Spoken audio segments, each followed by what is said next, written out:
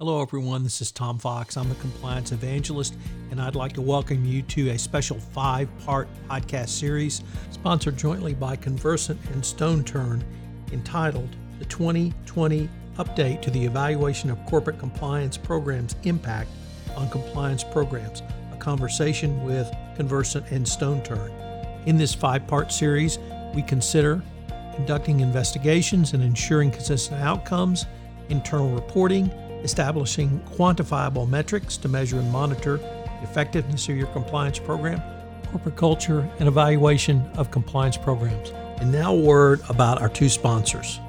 With the recent update to the Department of Justice evaluation of corporate compliance programs, it's time to reassess your compliance program. Click the link in this episode's liner notes for Conversant's interactive self-assessment and find out exactly how you stack up against the 2020 update.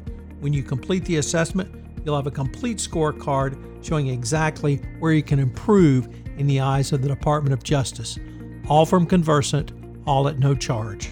StoneTurn. Since 2004, counsel corporations and government agencies have turned to global advisory firm StoneTurn when facing their greatest challenges.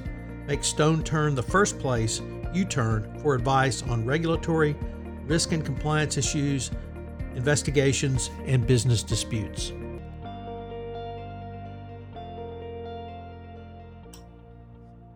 Hello, everyone. This is Tom Fox back for another episode. And today I have with me Asha Palmer.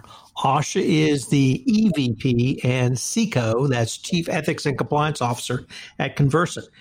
Asha, first of all, welcome, and thank you so much for taking the time to visit with me today. Thanks for having me here, Tom. So, Asha, I wanted to visit with you today about the internal reporting and specifically around the 2020 update. If I could start with, why do you see internal reporting as so critical to a holistic best practices compliance program? I think all of our holistic best practice compliance programs start with a phrase that's very similar to, if you see it, say it. And if you see it, say it, means not just speaking to, an HR professional or your manager, but it means calling the helpline and some type of internal reporting. And there are many avenues to do that internal reporting. But the most important thing is that people know where to make their internal reports. And second of all, what to make their internal reports about. And so it's critical that we educate our employees about why internal reporting is so important, what we care about in that internal report, and that we're actually going to do something about it when they speak up and say something. One of the other things that I really like about the whole discussion around internal reporting is the information that's generated. And if there was one thing that came through to me from the 2020 update, it was from the Department of Justice, was that compliance practitioners need to look at all of the information they get. I was wondering if you could just kind of go through not simply the metrics, but what does the information from an internal reporting system tell you? The information from your internal reporting system tells you where your risk is. And it could be where your risk is from a culture perspective. It could be where your risk is from a geographic perspective. It could be where your risk is from a subject matter perspective. And so looking at the data tells you, are you addressing your risk? Are you reducing your risk? Do you know what your risks are? And so it really is looking at the breadth of the data. What are the subject matters that are highest reporting? What are the regions where there is highest reporting? And then do you use that information to then base your program off of mitigating and managing those risks in a more productive way? And all of that information only can come when your employees engage with your program. And the number one way of engaging is to report something that they see, particularly if it's not ethical or compliant. Asha, let me flip it around. What does it mean if there's no reports? There's no information. Is that information? It is definitely information. I mean, I think a lot of people would like to believe that the lack of reporting means they don't have any problems. But most of the time, the lack of reporting doesn't mean there aren't problems. You can tell from a risk assessment whether or not you have problems or risk exposure. if there's no response from your employees on those areas of risk, and there's no reporting on those areas of risk, then it may mean that, one, people don't know where to report, which we just talked about. Two, people don't know what to report on, right? Or three, there could be a culture problem where people distrust the system, and they distrust whether when they report, you will do something about it. Now, it doesn't necessarily mean that, but I don't think we should run to the victory line if we don't have any reports, right? We may want to look at the why behind it and really dissect it a little bit more. Asha, it occurs to me in listening to you that you view the reporting system, or indeed even the whole Speak Up culture, as really foundational to a best practices compliance program. Would that be a fair assessment? Yes, it is. It is the foundational element of a good compliance program.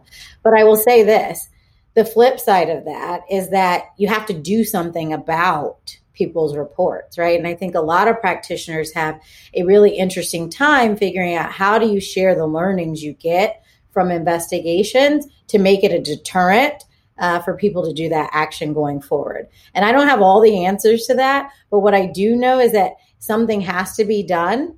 There has to be organizational justice, and we do have to figure out ways to share that, because that foundation will be very shaky, because no one will actually trust that when they report, number one, they'll be protected, and number two, that you'll do something about it.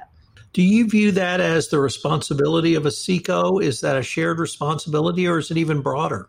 It's definitely the responsibility of the CECO to make sure that people know about it, but it's definitely not the job of the CECO to make sure people do it. This is where the lines of defense come in play, right? Managers on the front line, the people who are interacting with their employees every day, number one, have to exhibit ethical action and lead by example. But two, also promote people to speak up if something's wrong, because it protects themselves and their organizations. And if managers keep that message constant, then people will begin to trust the system and they will begin to use it. One of the things I've heard from other CECOs or CCOs is that they didn't realize perhaps not simply the number of ways people can speak up, but how to intake that information and how to train, for instance, middle managers to do so. Is that also information that can come from a Speak Up or reporting system that a CCO or CECO can utilize? Yeah, in my last position, I did a lot of exactly what you just said, which is training actually based on previous cases. What we did was an audit of our helpline data. What were the common cases that we got over and over again? What were similar situations that we got over and over again? That to me wasn't a failure of the employees. It was a failure of us as a compliance department, because we weren't teaching our employees a proper way to deal with this situation or mitigate that. And so we did a manager-based scenario training. And every one of those 10 issues were issues that had appeared at least 3 times in the last 5 years via the helpline or one of our cases. And so we took that information of previous cases and types and said, wait, we have some common themes here. Let's really target those themes and train the managers to deal with them. And when we did, Tom, it was amazing, because sometimes the managers didn't know how to deal with them, because there is obviously some gray area. And so we talked it out. We didn't give them an answer. We let them come to an answer, because if they understood the answer they came to, they could then teach their employees the right way to go. And so it is that data, just that you, as you said, that information from the helpline that we then turned into training, that then turned into less cases in that regard. If we could pivot just a moment to the new Conversant Converge community, and how do you see that as a resource to the compliance community in not only exploring these questions, but also providing some answers? So as you know, Tom, the new Converge community is all about inspiring, growing, and connecting. And so I really look at internal reporting as all of those things, right? How do we inspire people to say, even if you're a whistleblower, whatever that term means these days, right? You're doing the right thing. How do we grow? How do we give people the resources to be able to say, here's how you should use your data. Here's how you should use your information. Here's what the DOJ guidance updated does require you. All of that information will be present in the community. And then the connect. How do we connect people within the profession so that we can share best practices, share the successful ways we've gotten people to use our helplines and hotlines, and then the successful ways we've used that information to translate into training or engagement or risk mitigation. All of these things we can collaborate together and probably find some greater solutions and trying to think about it on our own. Asha, if any of our listeners wanted to find out more about Conversant, the topics we discussed today, or specifically the Converge community, where could they go? They can go to converge.conversant.com. Asha, unfortunately, we are near the end of our time for this episode, but I wanted to thank you and look forward to continuing the conversation. Thank you, Tom. This is Tom Fox again. I hope you've enjoyed this episode in the Stone Turn and Conversant podcast series on the 2020 update to the evaluation of corporate compliance programs' impact on compliance programs. I hope you'll join us again for another episode. Please check out the show notes where you can find information on Conversant's self-assessment based on the 2020 updates. Also, Conversant's Converge 20 is now open for registration, and I would urge you to take a look at the agenda. It's going to be a fabulous attend. This episode of the Conversant Stone Turn podcast series has been a special presentation of the Compliance Podcast Network.